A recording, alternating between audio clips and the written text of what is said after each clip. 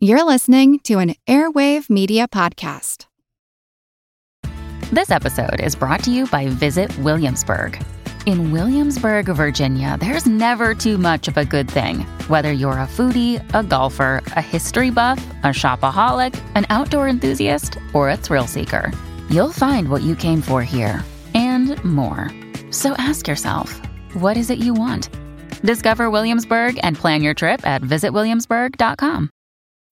When you need mealtime inspiration, it's worth shopping Kroger, where you'll find over 30,000 mouth-watering choices that excite your inner foodie. And no matter what tasty choice you make, you'll enjoy our everyday low prices, plus extra ways to save, like digital coupons worth over $600 each week. You can also save up to $1 off per gallon at the pump with fuel points. More savings and more inspiring flavors make shopping Kroger worth it every time. Kroger, fresh for everyone. Fuel restrictions apply.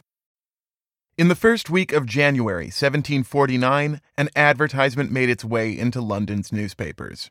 It read as follows. At the new theatre in the Haymarket on Monday next, the 16th, is to be seen a person who performs the several most surprising things following. First, he takes a common walking cane from any of the spectators and thereupon plays the music of every instrument now in use and likewise sings to surprising perfection. Secondly, he provides you with a common wine bottle, which any of the spectators may first examine. This bottle is placed on a table in the middle of the stage, and he, without any equivocation, goes into it, in the sight of all the spectators, and sings in it. During his stay in the bottle, any person may handle it and see plainly that it does not exceed a common tavern bottle. Those on the stage or in the boxes may come in masked habits, if agreeable to them, and the performer, if desired, will inform them who they are. Tickets to be had at the theater. To begin a half an hour after 6 o'clock. The performance continues about 2 hours and a half. Note: if any gentlemen or ladies, after the above performance, either single or in company, in or out of mask, is desirous of seeing a representation of any deceased person, such as husband or wife, sister or brother, or any intimate friend of either sex, upon making a gratuity to the performer, shall be gratified by seeing and conversing with them for some minutes as if alive. Likewise, if desired, he will tell you your most secret thoughts in your past life, and give you a full view of persons who have injured you, whether dead or alive. For those gentlemen and ladies who are desirous of seeing this last part, there is a private room provided. These performances have been seen by most of the crowned heads of Asia, Africa, and Europe, and never appeared public anywhere but once, but will wait on any at their houses and perform as above for £5 each time. A proper guard is appointed to prevent disorder.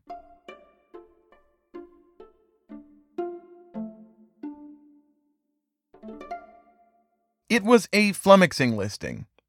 Any single one of these tasks would be impossible, but all of them together? Totally ludicrous. An obvious con job. So, naturally, when on Monday the 16th, 6:30 rolled around, the Haymarket Theatre was filled to bursting. This is The Constant, a history of getting things wrong. I'm Mark Chrysler. Today's episode, GulliBottle.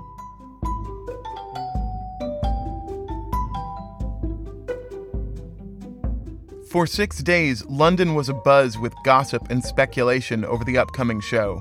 People had seen seances before, and being able to name people through their masks felt like a reasonable enough trick. The omni-instrumental walking cane was certainly intriguing. But mostly, the interest centered around the bottle. A full-grown man jumping into a wine bottle? Or crawling, maybe? Or what? How could that be? What would that look like? Would he shrink down to miniature size? Or contort himself into a twisted ball? London had to know. By showtime, the place was packed to the gills. The main floor, the orchestra, the pit, the mezzanine, the balcony, the boxes, everything was sold out. People started buying up standing room, mulling in the aisles or the back of the house. The mysterious bottle conjurer brought in all walks of life, peasants and paupers, gentry and professionals. Even Prince William Augustus, Duke of Cumberland, son of King George, was in attendance. As this melange of Londonites filed into the resplendent Haymarket Theatre, they might have already thought that something was up. Then 29 years old, it had fallen on hard times. The Theatrical Licensing Act of 1737 had introduced a hard hammer of censorship to British stages, and up until that point, the Haymarket had made its way as a nakedly political entity, staging Tory satires of King George and the ruling party. For the decade preceding the bottle conjurer, John Potter, the owner, had made ends meet mostly through one-off bookings and skirting the law on technicalities.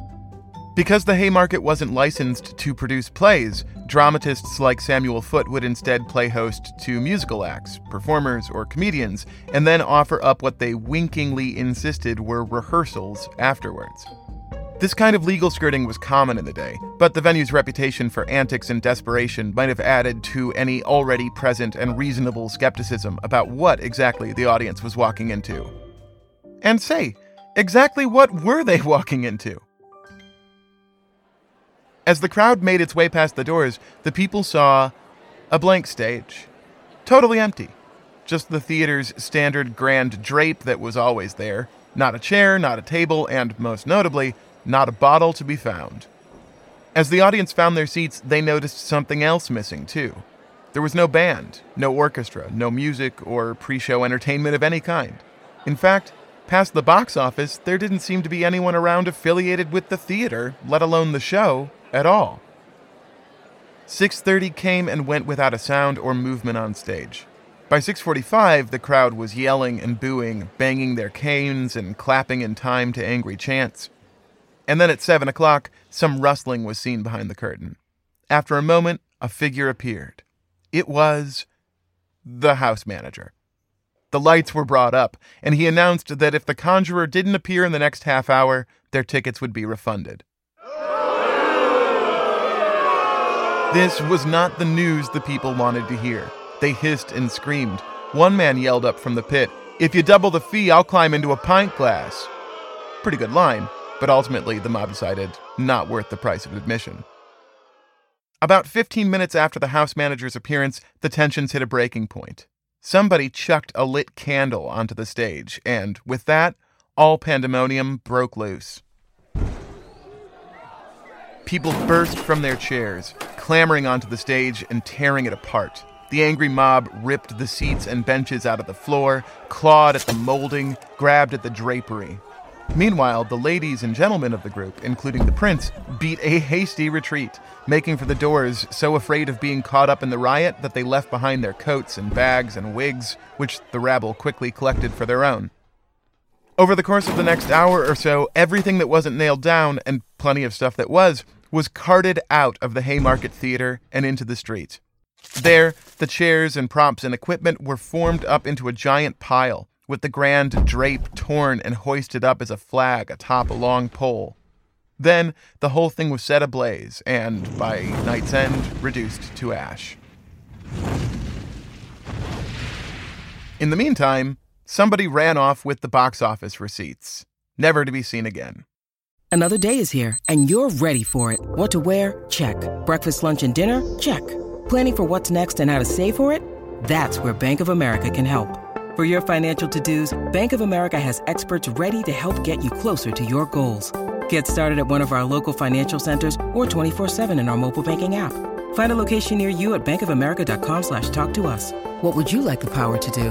Mobile banking requires downloading the app and is only available for select devices. Message and data rates may apply. Bank of America NA, member FDIC.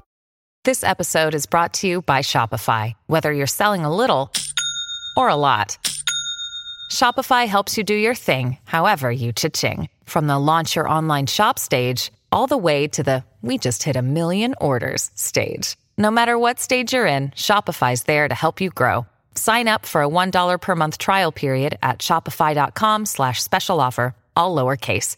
That's shopify.com/special offer. In the morning, the ridicule began. Over the course of the next week and a half, London's newspapers, broadsheets, and pamphlets were beset with advertisements, editorials, and satires lampooning the whole affair. One ad claimed to be written by the conjurer's brother, who swore that if the same rubes who'd gathered at the Haymarket last time returned with twice the ticket price the coming Monday, he'd be sure to make good on his siblings' act. Another claimed to offer a poetic apology from the missing performer for revealing to the world how foolish the people of London really were. Still other ads hawked further improbable shows. A man jumping down his own throat, a man shooting himself twice in the head, and a man replacing the eyes of any audience member daring enough to pull them out in front of him. One paper offered an explanation for the disappointing no-show. They contended that, before the performance, a gentleman of means had met the conjurer backstage and asked for a private performance. When the magician obliged and stuffed himself into the bottle, the gentleman pounced upon it with a cork, trapping our misunderstood hero inside. The paper said that the conjurer was unharmed, and that his new owner does remove the cork thrice daily to deliver food and water. But obviously he was unable to make his appearance on the Haymarket stage, as he had promised to enter one bottle, not two at one time. Then there were the folks who took the prank in less generous humor. They wanted to know who was responsible. Initially, it was assumed Samuel Foote was at fault. Not only was the actor and dramatist known to stage work at the Haymarket, he also had a reputation for nasty pranks, satires, feuds, and mimicry. But Foote said no. Not only had he not arranged the show, but he had been suspicious of it from the start, warning the Haymarket's owner, John Potter, that it didn't seem on the up and up. Of course, then, the next logical suspect was Potter. But he said he hadn't done the booking. In fact, he didn't know who had. Some mystery man had made the arrangements. Anyway, he'd been ready to refund all the money, had somebody not absconded with the box. So the trail went cold, and the jokes went hot. More pamphlets were published, ballads were written, caricatures were drawn, including one entitled English Credulity, or You're All Bottled. Starting January 26th, a show running down the street, the pantomime of Apollo and Daphne, added a new scene of, quote, the escape of Harlequin into a quart bottle. In the summer, a new play premiered, The Magician, or The Bottle Conjurer. To be bottled meant to be fooled by something silly, which I think we should bring back in common parlance. For years, the bottle conjurer was a shorthand jab for gullible Englishmen, which it turned out was precisely what it was meant to become. A few weeks before the ad went out, William Bentinck, the Duke of Portland, and Philip Dormer Stanhope, the Earl of Chesterfield, were commiserating about just that very English gullibility. William said something to the tune of, if you advertised the most impossible thing in the world, you'd find enough idiots in London to fill a full playhouse and pay handsomely for the privilege. The Earl then suggested, off the top of his head, that surely no one would believe, say, that a man could jump into a quart bottle. And like that, the bet was made. The two wrote up the ad together and booked the venue, all in a gentleman's wager about the guilelessness of their countrymen. I don't know how much the Duke won, but I hope he used some of it to pay down the damages to the Haymarket. Support your local theaters, folks.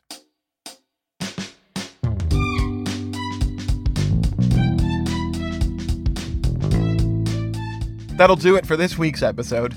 Nice to have something small and inoffensive, huh? Kind of a digestif for the last few shows. Let us know what you think via our Facebook group, facebook.com/theconstantpodcast, or on Twitter, where our handle is @ConstantPodcast. Something interesting happened a couple of weeks ago. I got a notice that the show was trending on Apple Podcasts. It had suddenly jumped into the top history shows in the US, and that was very exciting. So I went to go check and see if there was some big influx of people listening or whether we'd miraculously fallen onto the featured page or something, and no. What I discovered was that over the course of a day or two, 4 people had rated and reviewed the show on Apple Podcasts. 4. And that had been enough to drive us up into the rankings where, potentially, new people discovered and found the show. What is the moral of this story, I wonder? That's how easy it is to make a big difference to The Constant.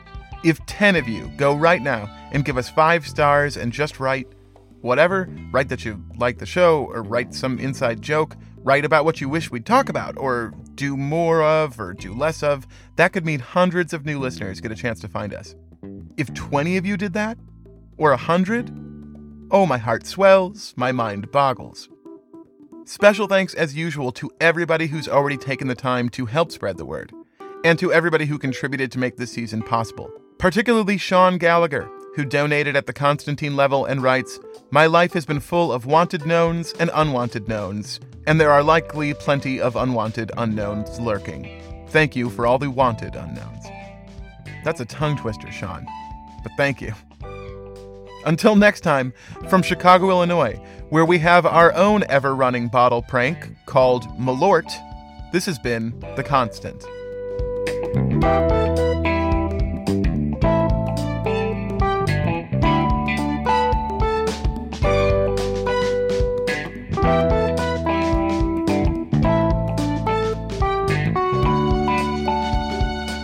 Do people outside of Chicago know what Malort is? Is that, like, strictly a Cook County secret? Look, if you've never heard of Malort before, don't look into it. Just next time you're in Chicago, go to a bar and just tell somebody that this is your first time in the city, and they'll get you a shot, and you'll